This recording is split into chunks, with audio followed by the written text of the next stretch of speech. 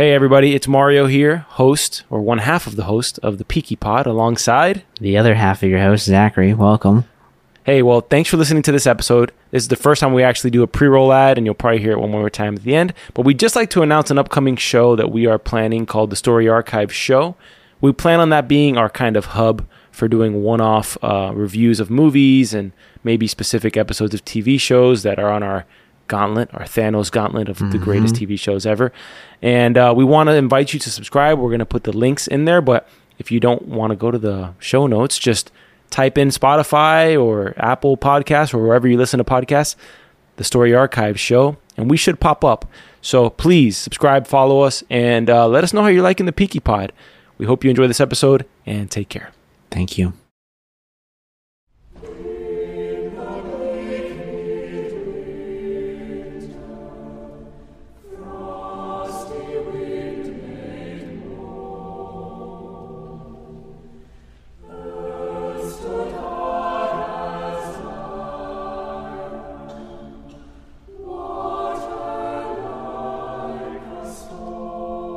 All right, ladies and gentlemen, welcome back to another episode of the Peaky Pod by Story Archives. I'm your host, Mario, alongside Zachary.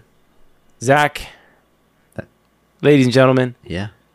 we just finished season 6 of the Peaky Pod. We did. But don't worry, you're listening to season 2, episode 1, our recap of that. Yeah. Because when we started this podcast, we actually started last November-ish or October or at some I think point. we started in November. Yeah, so around that time. November 2021, and then everybody caught COVID in December, and it was really fun. And by the time we got back around to it, we finished season 5, and season 6 was around the corner. So we're like, hey, let's go finish season 2, because I'm suffering Tommy Shelby withdrawals after the end of the series. After the end of the series. And Zach, you are responsible for stopping me if I go into any spoiler territory. I was about to say. And vice versa. Vice versa. Because it'll probably happen. Okay. Look, I'm just happy to be back. I can't say shit about season 6. It's going to be kind of tough. But I know. You know what? It's nice to come back and see the Peakies back when, they were just young little Peaky hatchlings trying to make their way in the world, We literally can't say anything. This is going to be harder than I imagined. I told you it was going to be harder. You should just say a disclaimer right now and just look, something might come out. That we can't do that. Literally. All right. So if we mess up, it will come out of the episode. We'll just have to mark at what point it occurred and we'll go through, but it's not going to happen. Although this might be like an Olympic sport. Finish a series and then do a podcast about it without giving out any spoilers. Not pretend. You just can't talk about what actually happened afterwards. Yeah. No, but it's good. I'm super happy to be back and watching. Yeah. Or watching is not a word, but watching season 2 again. No worries. I'm with Tommy here. Yep. Drinking some Irish. What are you drinking tonight? Some Jameson, Irish whiskey, of course. I saw you with. What else can you I saw drink? you eating tater tots too, so you're going full Irish tonight. Whiskey and potatoes, huh? Yeah. It's in my blood. Yeah, now. you're Irish? It's in my blood, so I'm pretty sure I'm part Irish. I'm Cuban. I'm Cuban. I'm Cuban. But I don't have any tostones and rum out here. But I am drinking whiskey as well. Some Rough Riders. It's going down smooth right now. And I actually want to take this opportunity to say that if you're listening to this podcast and you haven't subscribed to the Story Archive Show, then you're missing out on what's going to be there eventually, because we're going to record. You ain't missing out on shit yet, but we're actually going to do our first episode coming up. I believe we have a schedule for next week, and we think we just found out or determined the movie we're going to choose, but we're kind of creating the founding principles of the Story Archive Show, and what that's going to be is essentially more one-off reviews and commentary on movies, and maybe some iconic TV episodes that are in our Thanos gauntlet of TV shows. Oh yeah. Right. And we're gonna have a rotating third guest whenever we can find somebody who would be a good fit or swing it schedule wise with the show. So please, Story Archive Show, look it up. Spotify, Apple Podcast, Google Podcast, Amazon Podcast. I don't know. Anybody else have a podcast network out there? I don't know. There's a few out there. Well, search it's in search places. Story Archives Show. You'll find it. And subscribe to all our stuff. Please, all the support's helpful, and we promise we'll create some stuff that'll entertain you. And if it doesn't, just send us an email and just give us shit for it, you know. Bash us. Yeah. Just tell us we suck. Yeah. And well, give us some, I don't like that. Just give us like some constructive criticism that we can work with, you know. So tell us why we suck. And if you really want to make it better, work with us. All right, let's get into the episode recap.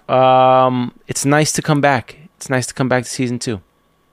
That it is. Where we left off in season 1, Tommy has conquered Mr. Kimber. Mm-hmm. Grace has left Tommy with an ultimatum. Mm-hmm. And we have yet to know what Tommy was going to do, right? We end with the iconic coin flip of Tommy Shelby's. Yeah. I guess his go-to decision-making strategy. Yeah. And we also got left with a cliffhanger of Grace at a train station and Campbell walking up to her, pulling a gun on her. We cut to black and pretty sure we hear a bang go off. Yeah, so do you think it's Grace or Campbell who's gone at this point? You're asking me like I don't know. I know. I've seen it all. I know everything. I'm glad you called me out on that. All right, let's get into the recap. That's a sound effect that should go there, Zach. I love the sound effect. You know, we should get one of those little boards for sound effect. It's too much. You think so? I'd like a little board like that, a little MIDI board with all our stuff. It'd be cool. I thought about doing it. I should get one just for my meetings, right? Yeah, do one of those. Welcome. Yeah. Yeah, so we kick off the episode here, mostly just getting a recap of the last episode of the last season. Tommy writing a letter to Grace, talking about how he used to flip a coin when he had an important decision to make, and that's what I will do again. I find that hard to believe. Somebody like Tommy, I don't think he leaves many decisions up to fate. Do you? But he is superstitious. He is gypsy, so I wouldn't put it past him. It seems like they're the same. They both have heads on either side of them. Did you see that coin? Like it looks like it has heads on both sides. I don't think it did. I saw what you were looking at, but I don't think it had heads on both sides. You know, I think the other idea around flipping a coin, right, is when you have a hard decision, right? If you flip a coin, whatever the outcome, it's not your choice. Yeah. So you can't hate yourself for the decision you made. I think you could hate yourself more. So if it goes wrong and someone asks you like, "Why'd you do it?" I flipped a coin. Like that's the dumbest thing you could say. Yeah, but I mean, if they're both terrible options, you're not really picking. You're just kind of being told what to do by the coin. What was Tommy's options here? His options were to go to America, right, or go somewhere with Grace and run away, or to continue building his empire in Small Heath. And as we find out in this episode 2 years later, we know what Tommy's decision was, and it was to remain in Small Heath. Mm-hmm. Now, when I first saw this episode for the first time, like 18 times ago, you're not at 88 yet? 88? No, I'm not there yet. Oh, okay. Yet. Certain episodes, yes, but not this one. Not this one. I was wondering where they were going with the women, like the widows dressed in black. Also, these are kind of like early 1900s terrorists. You think about it. You got these women who are like, seems that way. Yeah, you ever hear like these horror stories with, I'm not going to get into that, but I mean, no one's going to question a widow in the street, right? Carrying a baby carriage, but they're taking advantage of like the lowliest position in society at the time, which is probably being a single mother widow, in a poor neighborhood. And they take advantage of that, and you just know something's up as they're like doing their little Mary Poppins skip away from the pub. Yeah, their little quick walk down the road was what kind of cued me off when I first watched this. I also want to mention that we finally saw what happened with Grace and Inspector Campbell. Oh yes, please do. It's a small detail. Yeah, small but mighty and important. Campbell pulled a gun on her, as we know, but in slow-mo, we see her bring her purse up and fires a bullet off through the purse and shoots Mr. Campbell. What was Campbell really going to do there? You know what I mean? He was going to hurt Tommy. But was he really going to shoot Grace? They always say. I feel like he would have. They always say never take out a gun unless you plan to use it, right? I think Campbell was never going to shoot her. I think he got there, he took his gun out, and he was like, well, damn, this is awkward. You know? He wasn't going to do anything. Are those John Boy's kids? Is that what that is? Did we finally see one of John Boy's kids? That's incredible. I'm sorry, ladies and gentlemen. We are at the funeral of Freddie Thorne, which I need Jimmy to look up. I need Jimmy to look up what the hell happened to Freddie Thorne and why he was killed off this randomly. Because all intents and purposes, the last thing we see of Freddie Thorne is he emerges from prison, right? And he has the gun that he comes out with, like that Gatling gun thing. Mm-hmm. And Ada rolls out the baby in the middle of the street. But the way his character was going, it was like he was going to be a player in the show. And then they open up episode 1 of season 2, and he's died of pestilence, which I'm not quite sure what dying of pestilence is. Dying of pestilence is like dying of disease. Like a flu. It's a type or more of like the bubonic plague. The bubonic plague, yeah. No, that's from 1353. So then it would have been, what, the Spanish flu, yeah? Why did Freddie Thorne... After the war? Die. Alright, what's the real reason? The real reason is TBD. I can't find the real reason why he was killed off the show, or why he left the show. It just all talks about how he was confirmed, or he died of pestilence. That's the most random thing ever. You think I know these shows do... They do a, like, screen test, right? Or they do, which characters are liked by the audience, right? Mm-hmm. You think they did, like, a survey and people were like, Freddie Thorne, take him or leave him. They got rid of him? I don't know. Maybe. I mean, I wasn't like a huge fan of him, but I didn't like really hate him at the same time. I was a big fan of him because it was like the only guy who could call Tommy out on his crap, you know? Well, he's died of pestilence. The past is in the past. Nobody seems that affected. Even Ada seems like she's kind of muscling through. Look at her. She's muscling through with Tommy. Yeah. Well, she doesn't cry. I'm reading one thing that was basically talking about how he crossed borders with his success after the show of season 1. Nothing else. So I don't really know. A lot of times actors that leave shows prematurely, it's because they got another opportunity and scheduling didn't allow for them to remain on the show. But regardless, we get back to this confrontation or discussion with Tommy and Ada. And he's trying to get her to come back to Birmingham, but she seems kind of hell-bent on staying independent of the Shelby family. And can't say he's a blamer, considering, as we see later in this episode, that Tommy's not content with, like, good enough. Like, you would think for some people, taking over... Getting rid of Kimber would be enough, like you have a piece of territory, but it seems like his ambitions are not small enough to fit in Small Heath. Right? You mean too big to fit in Small Heath? They're not small enough to fit in Small Heath. It's kind of the same thing. Yeah. Same thing in reverse. Yeah. No, I get it. He always wants to grow up and out, right? Like he always has this pattern of conquering one villain, and it's always just like a lot of people. It's always all right. Well, what's the next thing? Yeah, it's just like just like a CEO. I think everyone can relate to it. What's the next challenge? But in a way, it's like he's never kind of gone past the war. What's the next battle? Yeah. What's the next enemy that we need to fight? Right? Yeah, he does seem to carry that, and even throughout the season here. And even like during the funeral, you're getting business being conducted on the funeral day where Arthur's striding over to Tommy, right? Mm-hmm. Yeah. They roll up and inform them that, hey, the garrison blew up. Yeah. Which is the first time, if I'm not mistaken, the first time there's actually been like an attack carried out on them.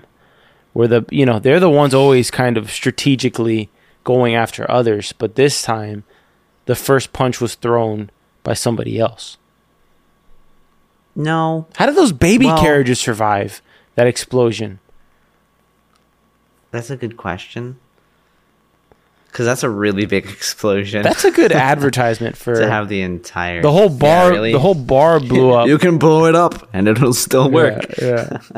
The wheels are just completely untouched in the front. For those who are not viewing as you listen, we're at a point now in season 2 where Tommy just openly in the street pays off the chief sergeant of the police department. He's gotten to that point, I guess, where he runs the town. He was running it before. But not so much that somebody like Campbell could come in and change everything. No, I feel like he was probably doing this before to a degree. But all of season 1 was about Campbell coming here, so we didn't really get to see the opportunity, or he didn't really have the opportunity to do it in front of us. Now, in the bar, now he can pay them off. Paulie finds green confetti, which... I think we find out that it has to do with, the IRA, which we do cut to the next scene. Mm-hmm. And we see an Irish flag behind a bar that looks kind of nice. A bar that we'd probably like, like one of these, like... Honestly, that's what I was thinking. I was like, I wish we had something like that down here. Or over here. It's like a dive bar in this cellar type of thing. We're in Florida, so we don't have basements down here, for those who are listening.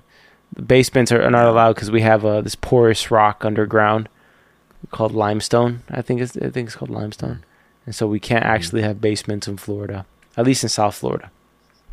Mm-hmm. Fun fact. Very, very fun. Tommy immediately knows who threw the first punch, and he goes to this Irish pub where this little boy comes over there looking for the Peaky Blinder Devil. Peaky Blinder Devil. That line. I remember that, like, even though I haven't seen this episode in years. You always say, yeah. Which one of you is the Peaky Blinder Devil? Yeah. It's just an iconic little line. And having watched the whole series at this point, this is the first point where you see Tommy begin to... how do I want to put this? Sacrifice principles, in order for his own ambitions. He does seem to begin to sacrifice family in a way, or take advantage of. Yeah, because I guess maybe that's a better. All of his actions have a direct repercussion of putting his family in harm, right? Yeah, everything here. I mean, as we find out later in this episode, even, people come after his sister because of something that he did, right? Yeah. So it's always happening. Every time he does something, somebody in his family... Now, I want to say something going to happen. You notice they put like this kind of like raggedy sack on top of his head? Yeah. You ever seen Batman Beyond or Batman Begins? Yeah, of course. He plays the Scarecrow. Cillian Murphy plays the villain, the Scarecrow, true. And he also wears this kind of flour sack over his head, which is terrifying. That villain terrified me for years. A Scarecrow. Oh my gosh, Scarecrow terrified me. It was good. Mm-hmm. Scarecrow wasn't that terrifying. When he went into this hallucinogenic mode, it was terrifying. Okay, that was outside of it. It's like turning on the lights on the boogeyman. Exactly. He just looks awkward. Yep. Now to a busy. What would you call that HQ of Peaky Blinders? Is it just Peaky Blinders HQ? Because it's the betting shop. The betting shop, or what do you call that? That's not the right term for it. It's a racket. It does kind of seem like it's a gambling racket. It's a racketeering facility. But no, I every time I go to write a note about this place, I'm always like, what is the name of it? I always end up just there's no name for it. There's no name for it. It's just the just the gambling house that they have where they're like writing down and fixing races and taking bets and keeping a tally on who owes what. Mm-hmm. Well, Paulie's meeting with John Boy, and who looks really young. Like, well, he is. I just gotta he say. is young. He looks like he's probably in his early 20s here, or even late teens. At this point, he looks like he could be 19. Honestly, John Boy looks like he could be related to you, man. Well, I mean, maybe. You never know. Well, Paulie's lecturing. We could be brothers. Paulie's lecturing him on the fact that he needs to step up, right? In terms of being able to step up when they expand. Yeah, she calls him out on asking a whole bunch of questions, and when this is a time where he needs to be the man with the answers. Yeah, well, right? At this point, he's still very much in the dark. But to be fair, Tommy keeps everybody in the dark, especially when his plans get more dangerous, which, as we're finding out, they become more dangerous. But in season 1, when he takes the weapons, he does the same thing. Mm-hmm. He tells them when he absolutely needs to, not when he first does it. He doesn't tell them what he's planning because, in a sense, he is protecting them because what they don't know, they can't harm them, right? Yeah, and that was very apparent in season 1 where he didn't tell Arthur about the guns. What bloody guns, Tommy? But perhaps we're getting to a point where he's dealing with enemies that will harm his family despite them not knowing what he's up to. Because they just blew up the pub without any rationale, really. No, I mean, there could have been people in there, although I guess it was early enough in the morning where no one happened to be there. Although people are in pubs early just prepping for the evening. At least nowadays. It's convenient. In bars. It's convenient that nobody was there. But perhaps they didn't want to start off the relationship on a note where they would be at war immediately. But yeah, but you blew up my pub. Yeah, they blew up his pub, but he's done his research as well. So obviously, and this becomes a theme in Peaky Blinders, there are things that happen off screen that we become privy to as they play out on screen, right? And so Tommy has had these people on his radar for a while, telling the woman that he knows that she has a son and he's in irons and comes in last in every race. Tommy's network of spies never ceases to amaze me. I wish I knew how he knew what he knows. Yeah. It's incredible. Yeah. I'm chosen. Can the chosen one smoke? Yeah. Well, he is chosen for something, but can you give us some light as to like why I still don't understand why he's asked to assassinate this random person. You know, I really don't know.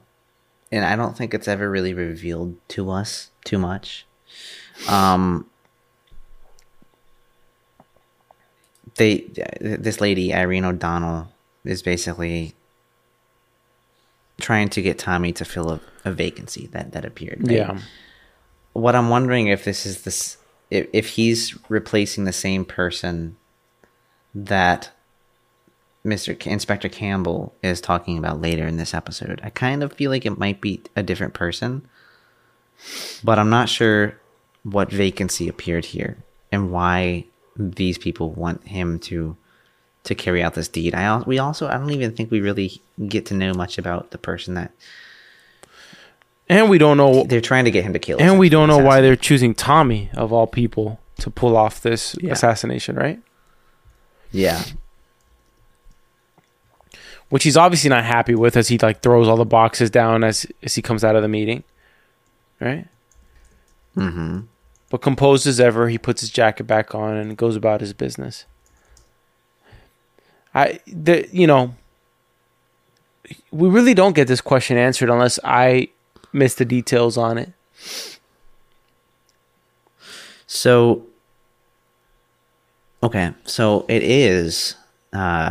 She's the pro-treaty Patty that works with Donald Henry and Chester Campbell. Give us some background here. Right. So, well, I mean, you'll kind of have to look at what happens a little later into this episode, right? But later in this episode, we'll end up finding a man who's begging for some representative of the government to come to his aid because he was about to be hung, and it was kind of at the hands of Inspector Campbell, right? So this lady, Irina O'Donnell, who Tommy was just talking to because she blew up his pub, was conspiring with Inspector Campbell to get Tommy to fill the shoes of the guy that couldn't do the job that they wanted him to do. So they're blackmailing him into this assassination, but that's just the beginning of Campbell's plans.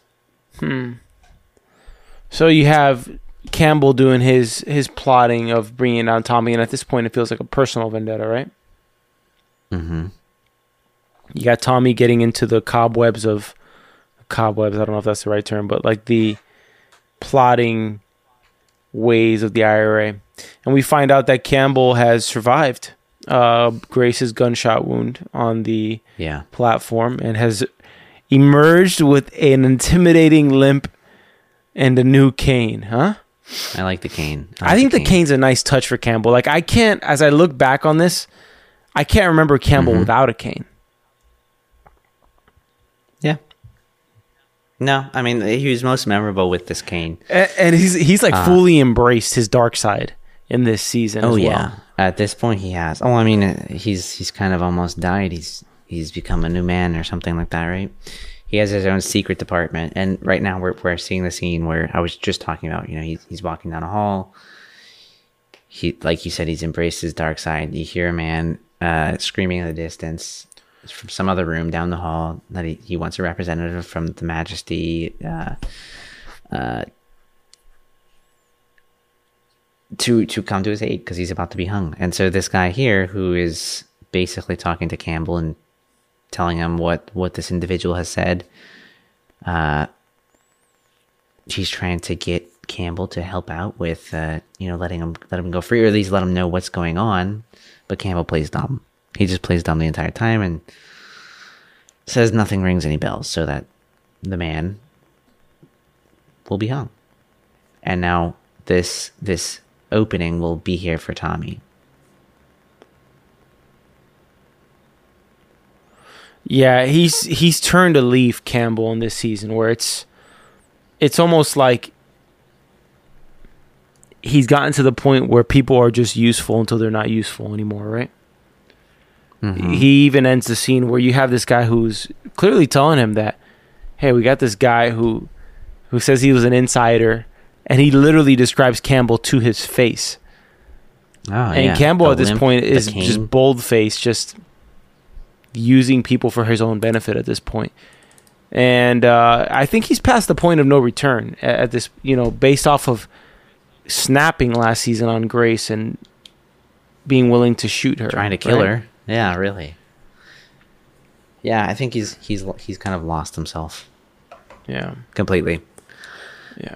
Anyways, we cut to Arthur working out with a jump rope. He's looking fit, man. He's looking fit.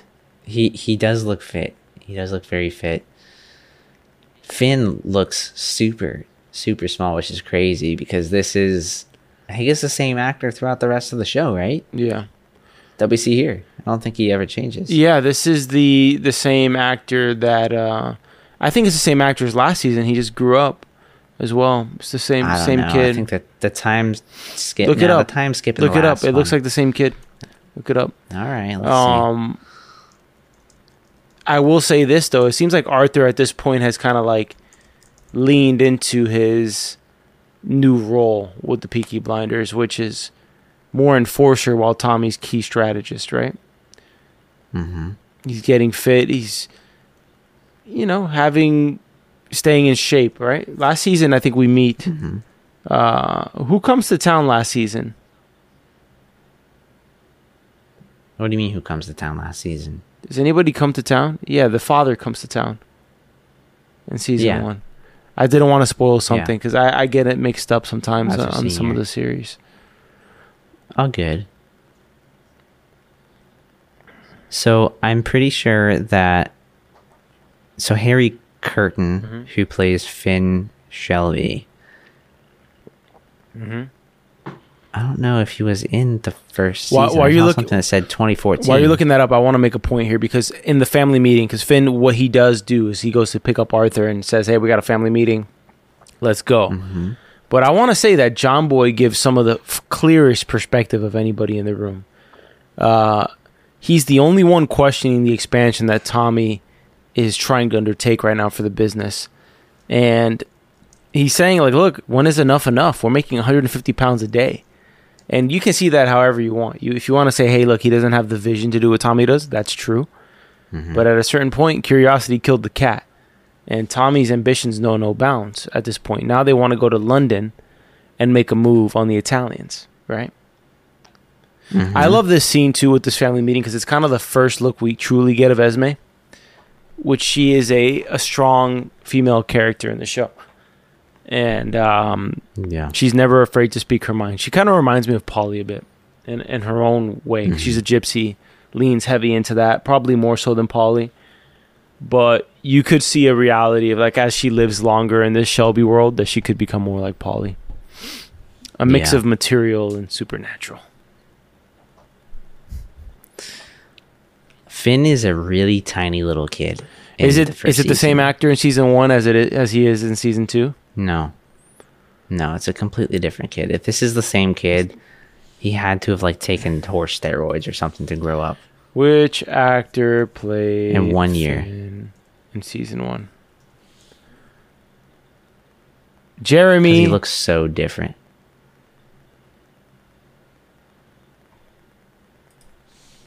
Peaky Blinders. Yeah, it keeps telling me. Yeah, it's him. I don't think it's him, dude. He's so small. How could that be him? Harry Curtin, which is a funny name, actually. Harry Curtin. All right. Peaky Blinder Devil. See how many episodes Harry Curtin was in Peaky Blinders. He was not in season 1. He starts in season 2. I told you he's too little. But it's great casting because for some reason I remember the little kid looking just like him. He does look very similar, but he aged so quick, dude. So quick in 2 years. Yeah. Anyways, going back to what I was saying earlier about Tommy not communicating to the family his plans, he declares to them in the meeting that expansion begins tomorrow.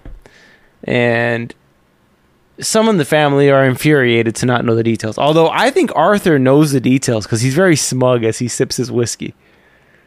Yeah, right? He is. Hey, but he was in the position of the uninformed in season 1. You know? Yeah. He's kind of. I'm gonna take your role here. Okay. He's kind of a little base. You know. He's kind of like. You know. As long as he's in the know and like 4 other people are not, then he's okay. Uh-huh. But if nobody knows, he's pissed, you know. But as long as he knows, he doesn't give a damn.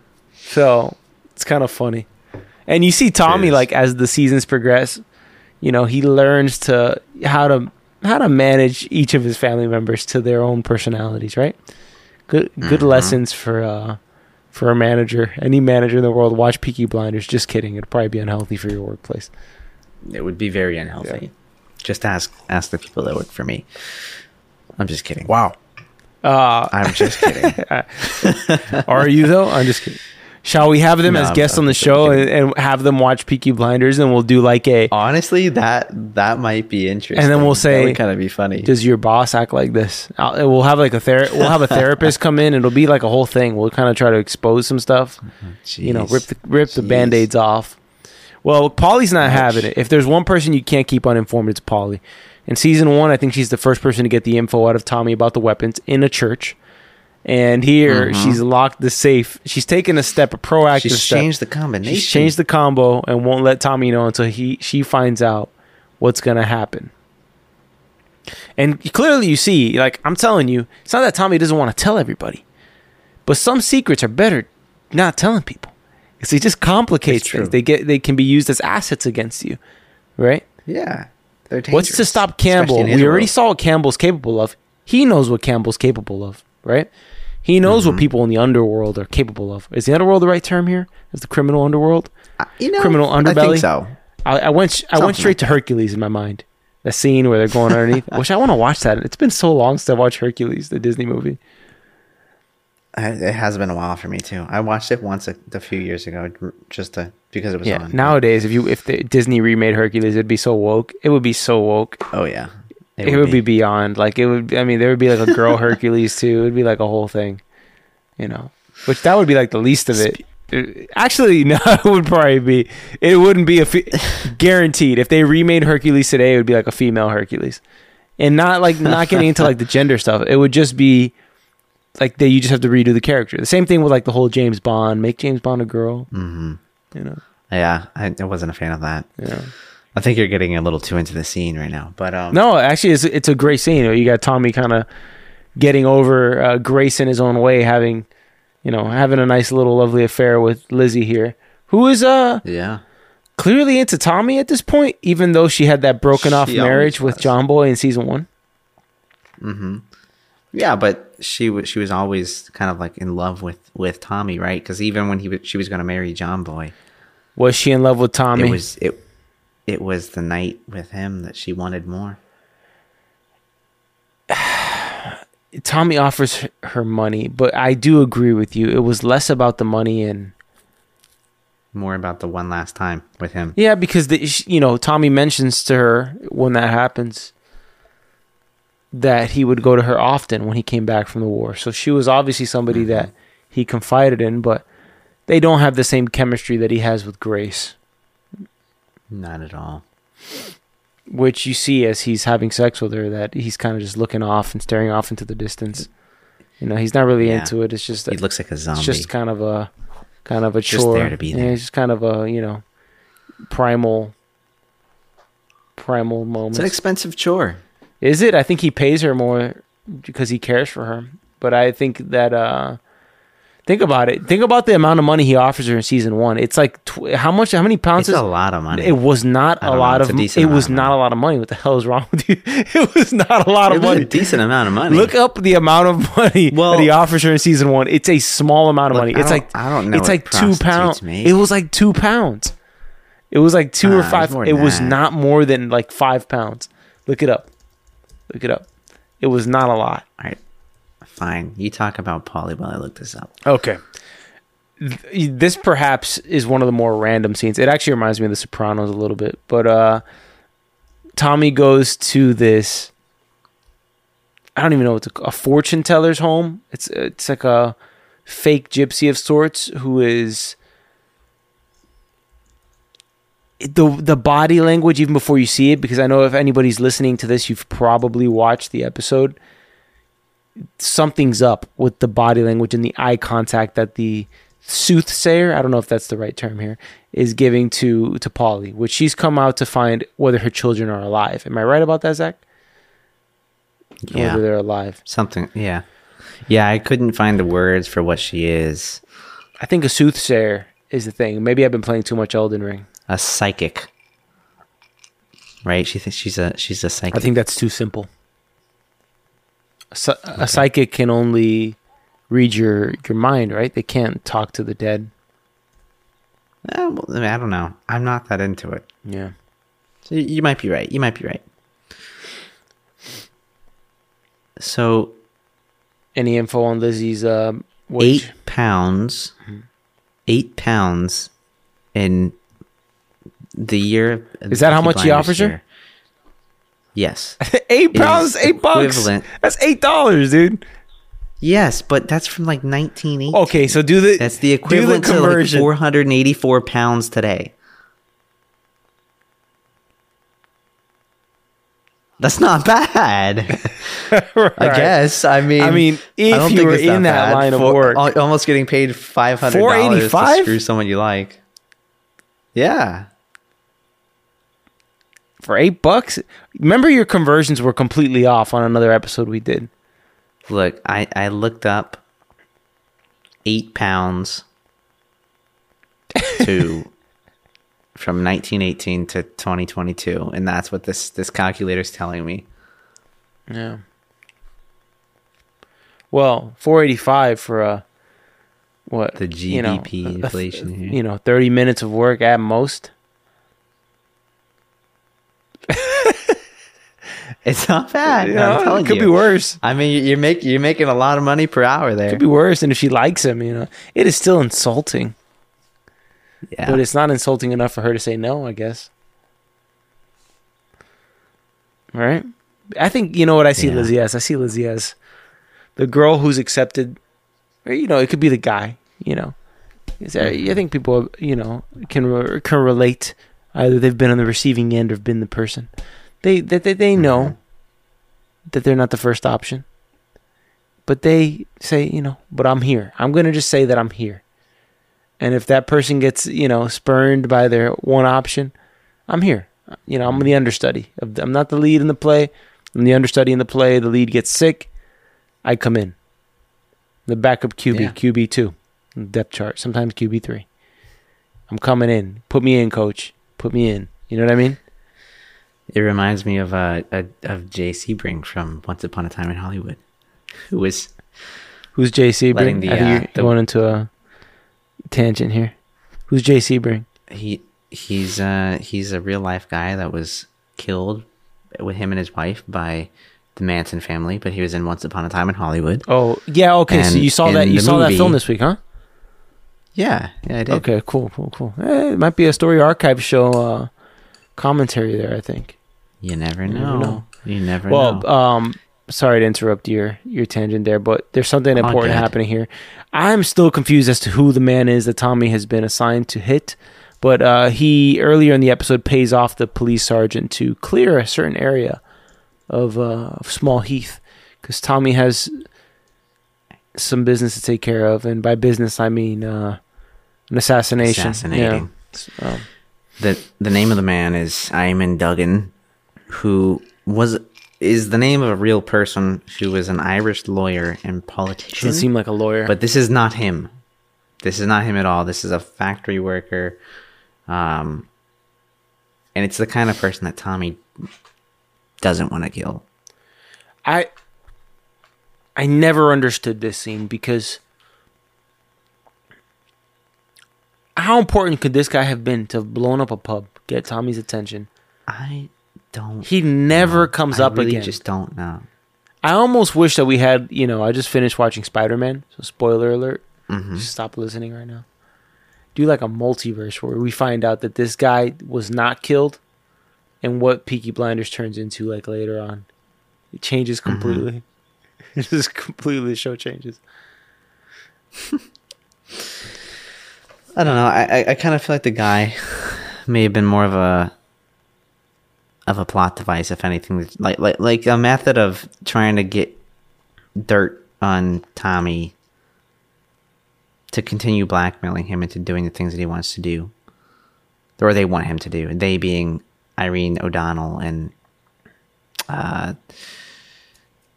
Inspector Campbell. Yeah, and maybe that's not the right term for it, but I think O'Donnell. It seems like maybe it's more of a way for them to like, hey, is Tommy going to?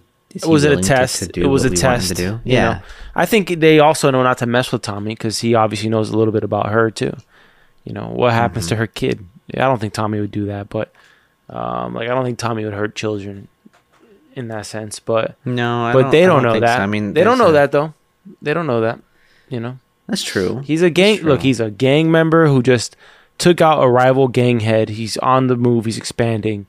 And they're like, hey, slow down, young buck. Let's get him while he's hot.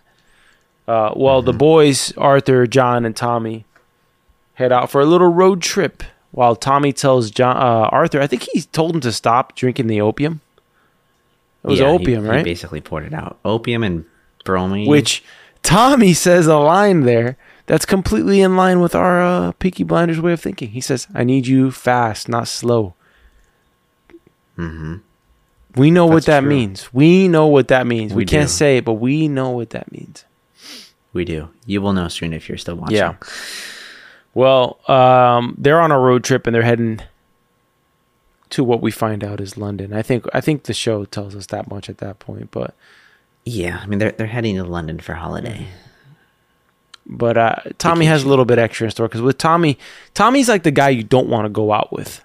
You know? No, he's the passenger you have in your. You know what Tommy is? In your passenger seat with a pound of weed on. Tommy's like the aunt that says, "Hey, you know, you want to come over? Yeah, sure. Can you pick me up this thing from the store? Oh yeah, sure." And then like before you know it, you're running errands for half the day. You know. Yeah. Well, while you're out, can you pick up my dry cleaner? Yeah. Hey, you know, can you do this? Yeah. Hey, do you mind staying here with the dog for a little bit? I'm gonna step out. I gotta go to Publix. I'm like, hey, you called me here for this? Anyways, back to the Racket HQ. Polly and Esme. Esme kind of tries Polly a little bit, letting her know that you went to go see somebody who's a fraud. I didn't really pick it up as her trying her. It was more of like her just warning her. It was like hey, I heard this, and I just want you to know that the lady is a liar. She's a fake. I want to know. Yeah, I just think Esme's sassy, and I wouldn't put it past her to kind of put that kind of. She's very sassy. She's extremely sassy. Yeah, I mean she's Polly. She's like a young Polly, younger Polly, because Polly looks really young. Mm-hmm. Yeah. How on earth did they not know there was a body in the back seat? I was gonna say, I have a feeling I know what you were gonna ask, and it was the same thing I was thinking. You're just literally just chilling. You're all three in the front seat. You got a little tarp in the back. You just reach your arm into the back to relax, and you're like, for the unacquainted, there's a dead body there. Yeah, buddy. For the unacquainted, they're all sitting in the front seat, which is odd when you think about it. You know, when there is a back seat. And Eamon Duggan is a big dude. He looks like he's 6'2", like 6'2", 280. Yeah, he's big. You know, he's a big dude. So people having sex on the bench of this club? Yeah, I think that's what they were doing. I didn't rewind it back earlier. I can't tell if they're just bouncing up and down. Okay, so they're doing coke. Yeah, let's fast forward here. The road trip goes first to a place where the boys help Tommy bury a body, which I can see why he needs the help because Eamon Duggan is literally like 6'2", 280. But how did he get him in the car? Yeah, he probably told the police he paid off to put him in the car. I don't know. There's no way Tommy's picking his ass up. There's just no way. That's dead weight. I mean, he shoots the guy in a metal factory. Yeah. Right after people just left, right near the water, so people are gonna come back.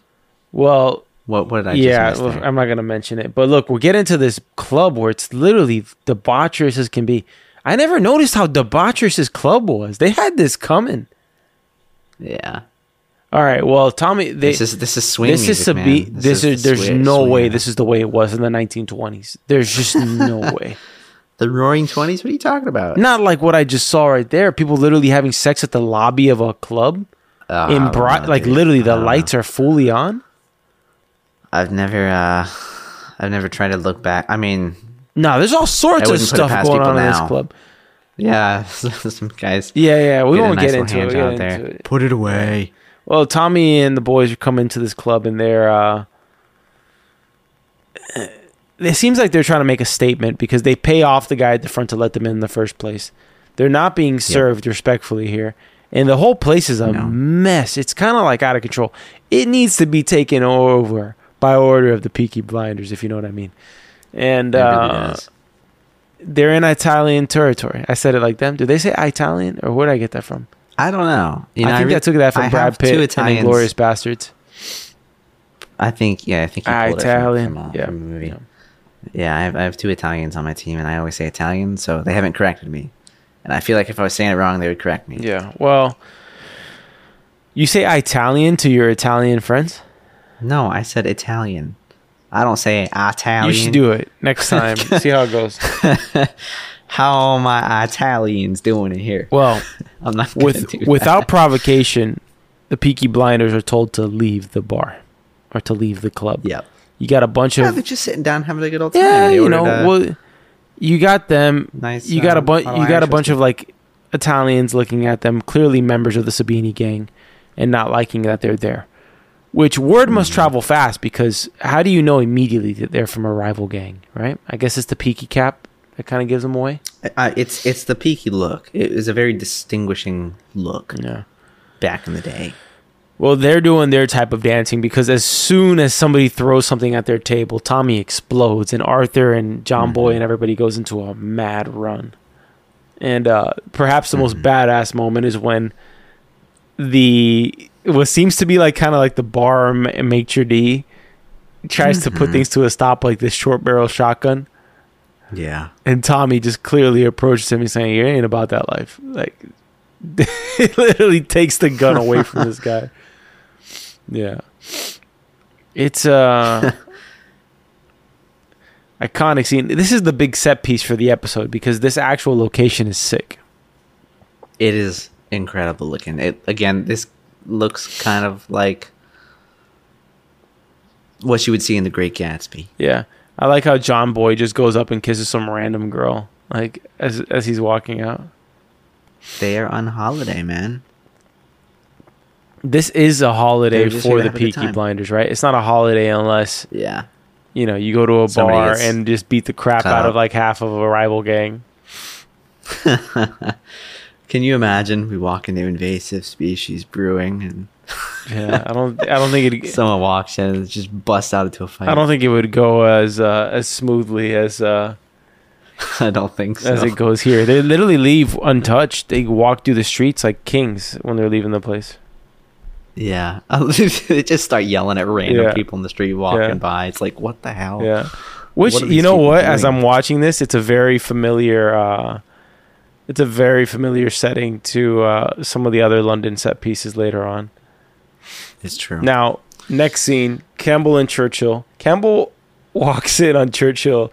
I don't even think he's painting this naked woman. I think he's literally just working and she's just lounging naked as he works.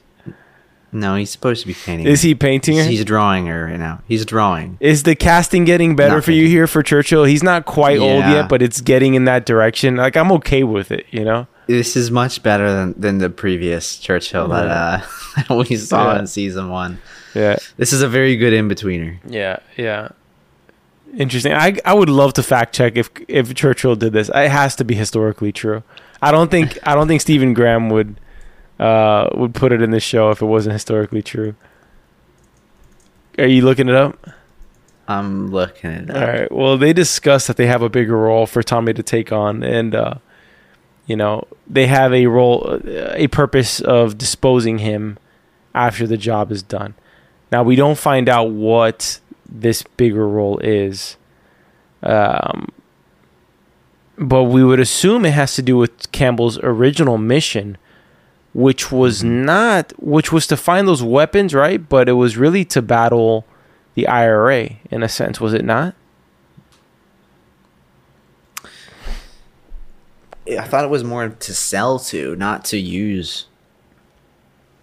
Campbell never wanted to sell weapons to the IRA. That's not what you're saying. Oh, Campbell. Sorry. I thought you were talking about Tommy. No, Tommy was looking at how to leverage it the best way he possibly could, which at the end of the day, really never even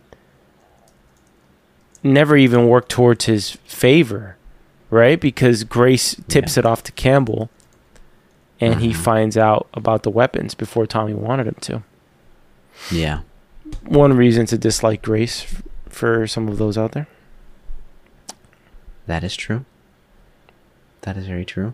Do you see a shift in Tommy in this episode, considering the things that he has to do in this episode?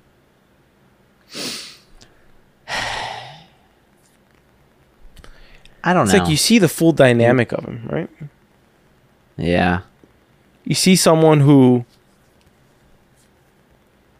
is the leader of his family, who's ambitious, who uses people, but at the same time listens to them and then takes care of them, like Lizzie here.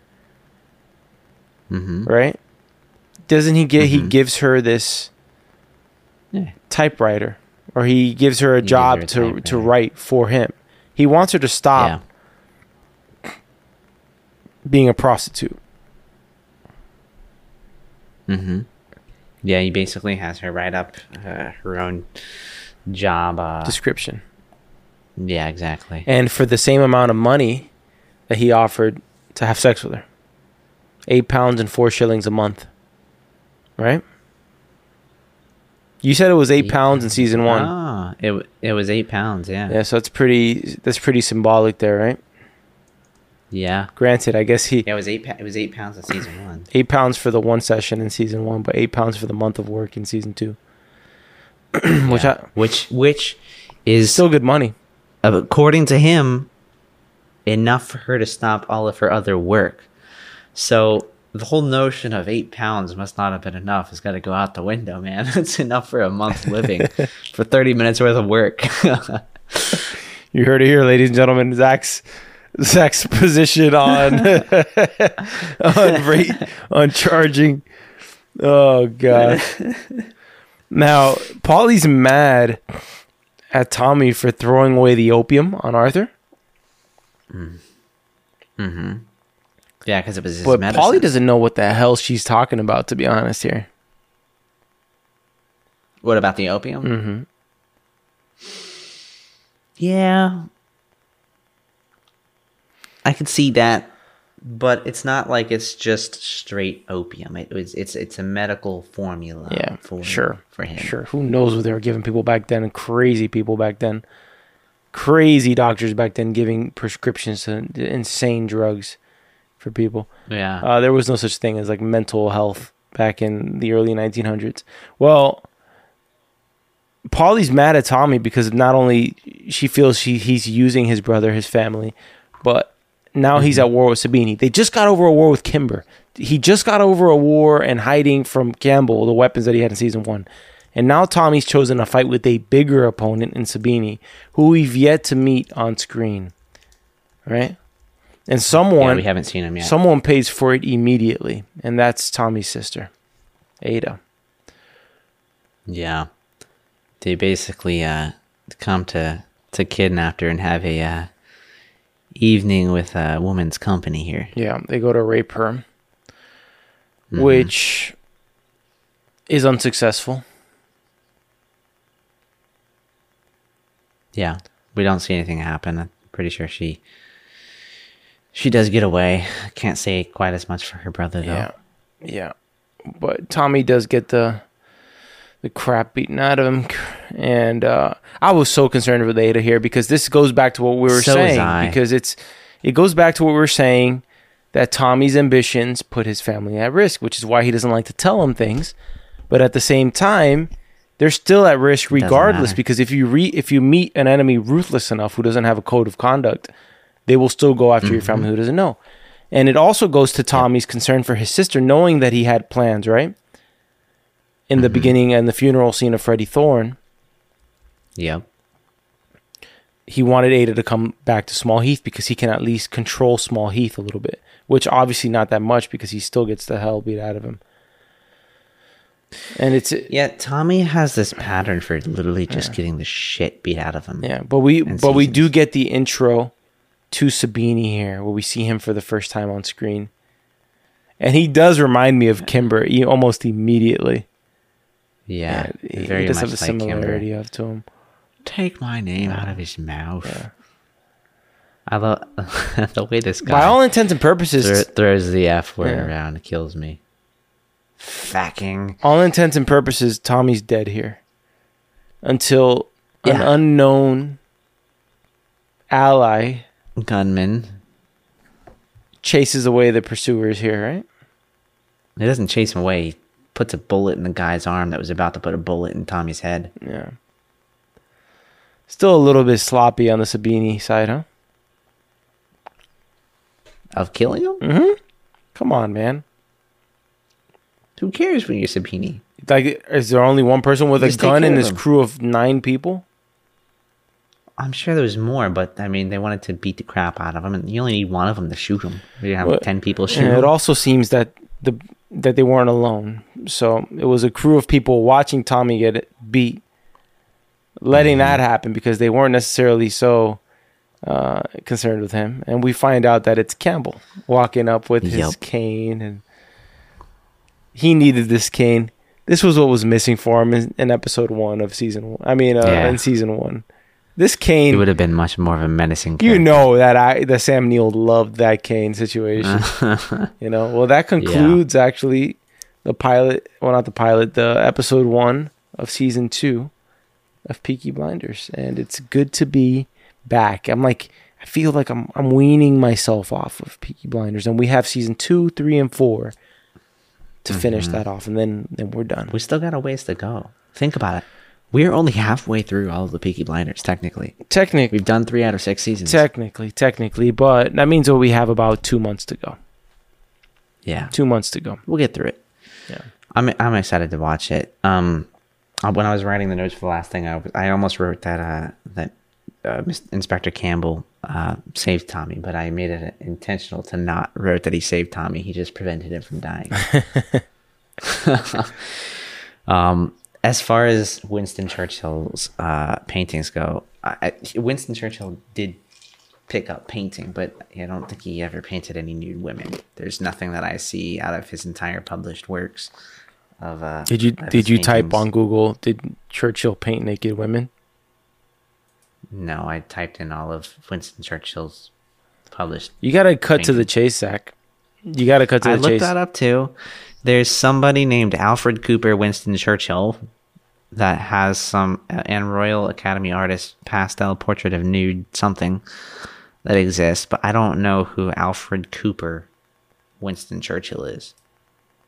Let's find the naked truth here, so to speak. Pun intended. Unintended? What was unintended? The pun? The pun. Come on. Pun intended. The naked truth. Are you all right? Many accounts of 1941 visit to the White House claim Churchill spent most of his personal time naked and drinking Armagnac. Him, yes. He was naked and painting and doing stuff, but I don't think he was painting naked women. Interesting.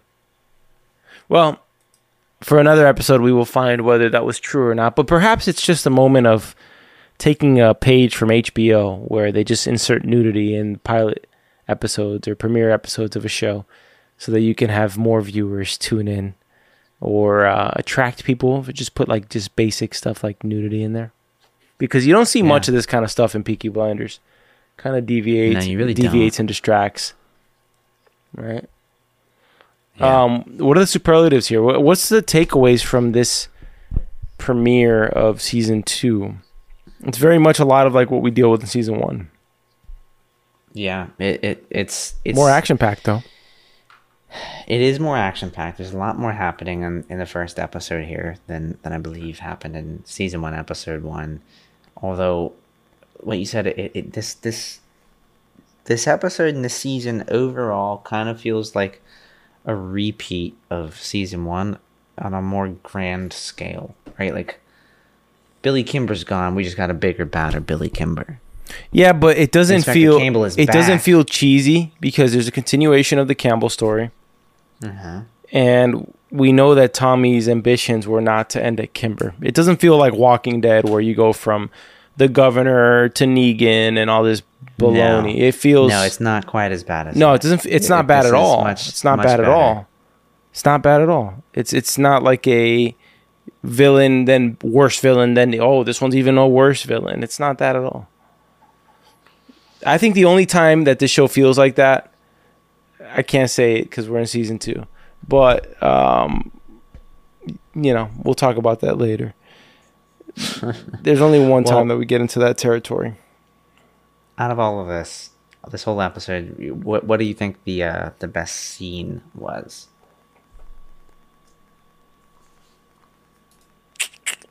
It's not an easy one. It's the road trip to London. That's clearly the best scene. And the whole trip to London and the Sabini's bar and whooping down on people. I like the Sabini's bar. And then I like the introduction of Sabini.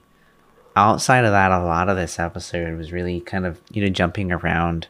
There's a lot of setup here. It's the first episode. So, most memorable character though. This one I thought was easy for me, at least.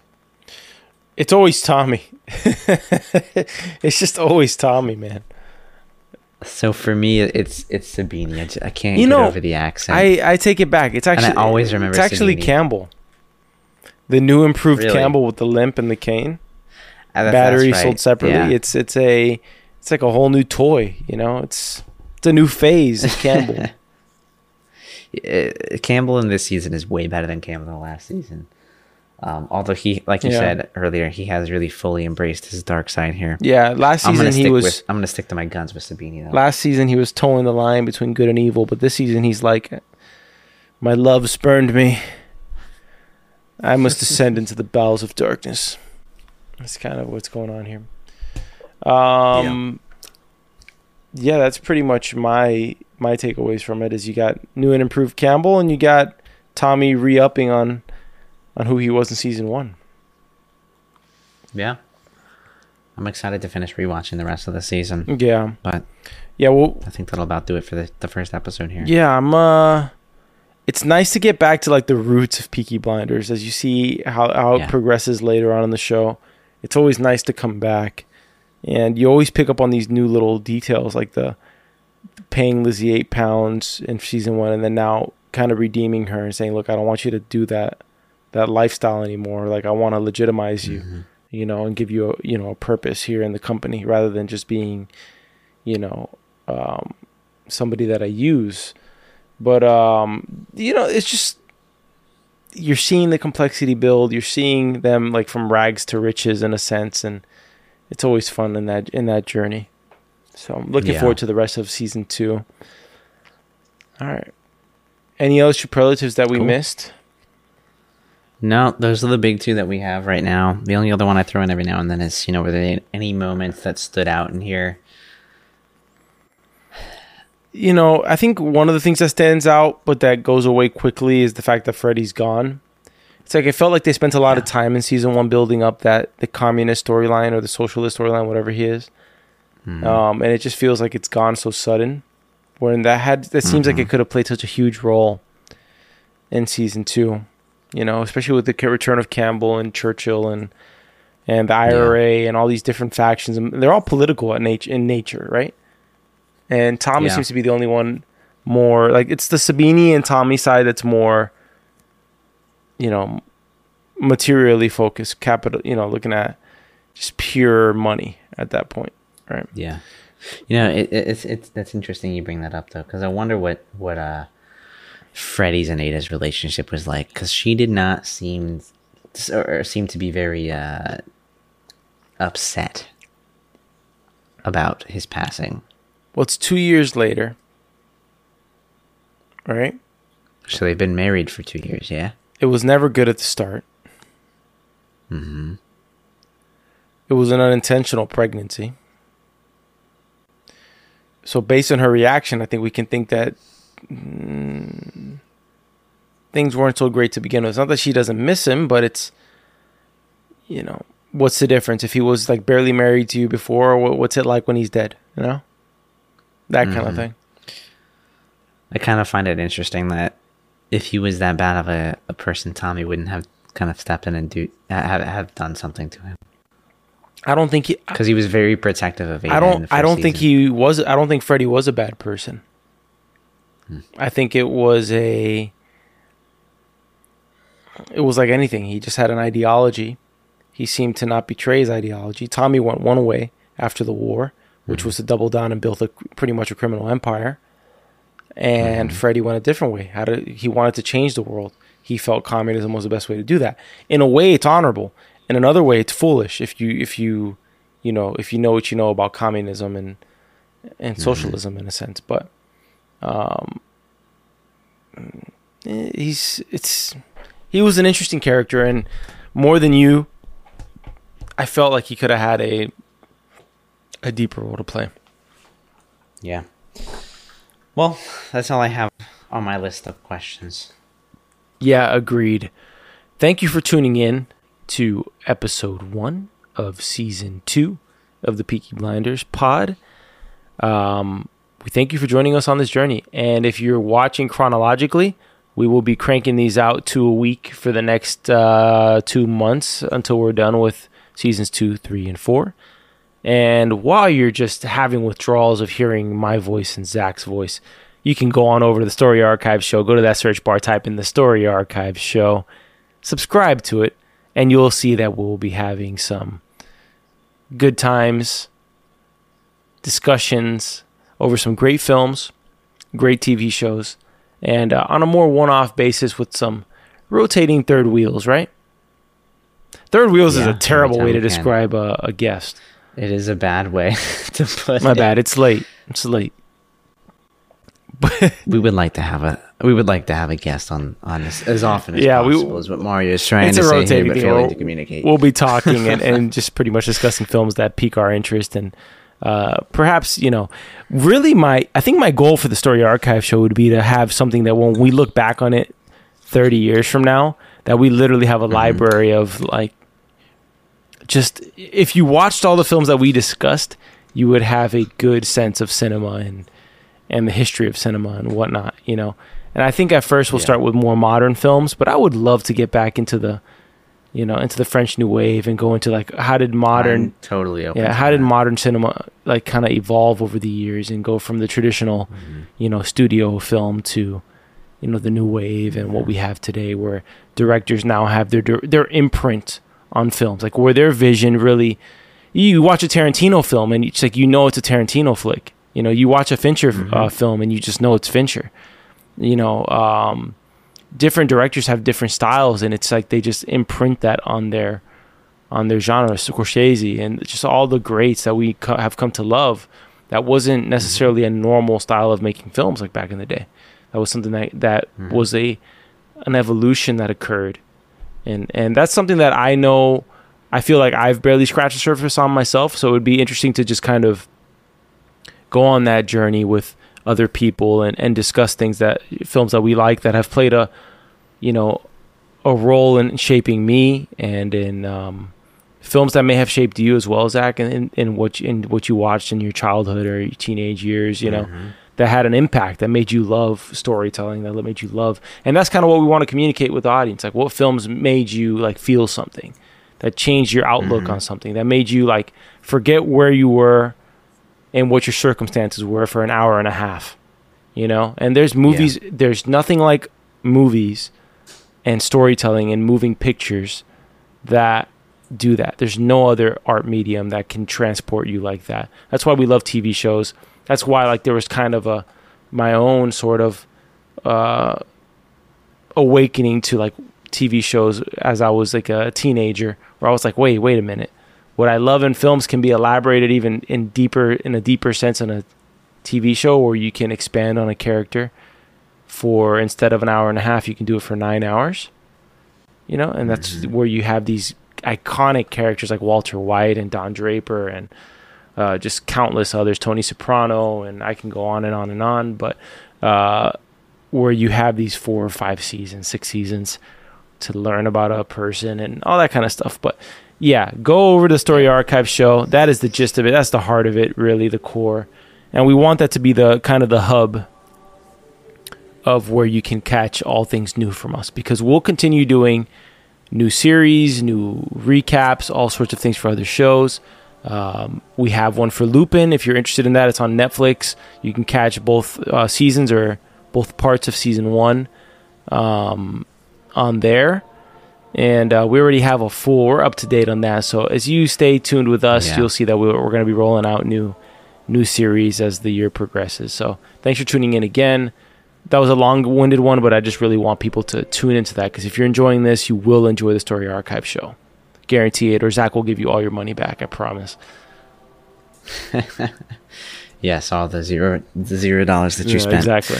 Well, anyways, thank you for listening to Season 2, Episode 1 of the Peaky Blinders podcast by Story Archives. You can find this podcast anywhere you find podcasts: Apple Podcasts, Spotify Podcasts, Google Podcasts. You can find us on Instagram at Story Archives.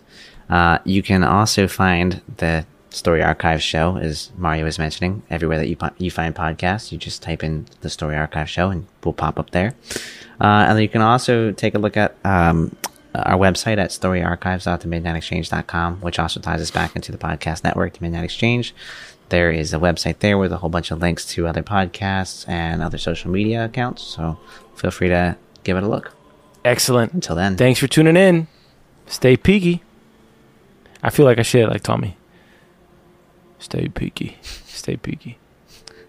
Stay peaky. Stay peaky. All right. Take care, y'all.